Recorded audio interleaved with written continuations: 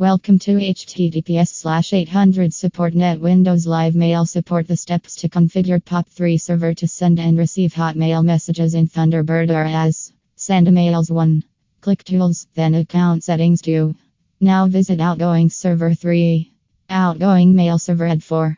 In the description column, enter a small description about your Hotmail account. 5. In server name field, enter smtplivcon 6. Port 5877. Check password and username 8. Select TLS if present 9.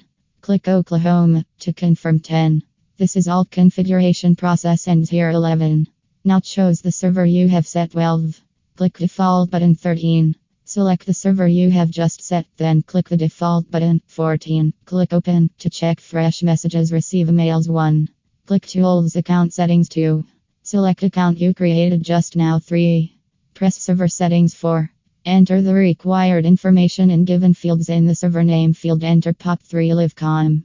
In the username field, enter your Hotmail/live account. In the port field, enter 995.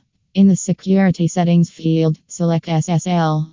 Now it depends on you whether you would like to keep email in your Hotmail account or not. If yes, then check the option Leave Messages on Server, and if no, then simply uncheck the same option.